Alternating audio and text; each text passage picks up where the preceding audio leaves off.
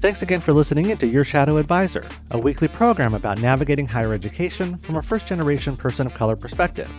I'm your host, Professor Daryl Wanzer Serrano. So this is it. This is the last mini episode.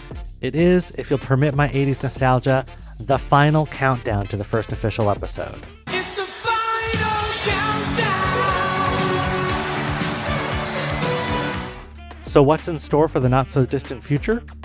Next week on Your Shadow Advisor, I'll give a proper introduction to myself and answer some key questions that I'll ask of every guest on the show.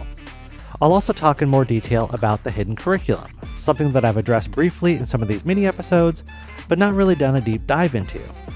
I'll review some of the relevant literature before settling in on a position that retains some value for the term while situating it within a more robust understanding of racialized, classed, and gendered power relations.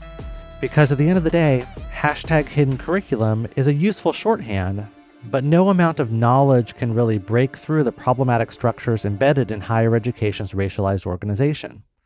All that and more next week on episode 1 of Your Shadow Advisor.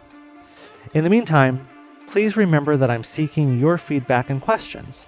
A few weeks ago, I asked you to send me questions that I can answer in future episodes. Please keep those coming.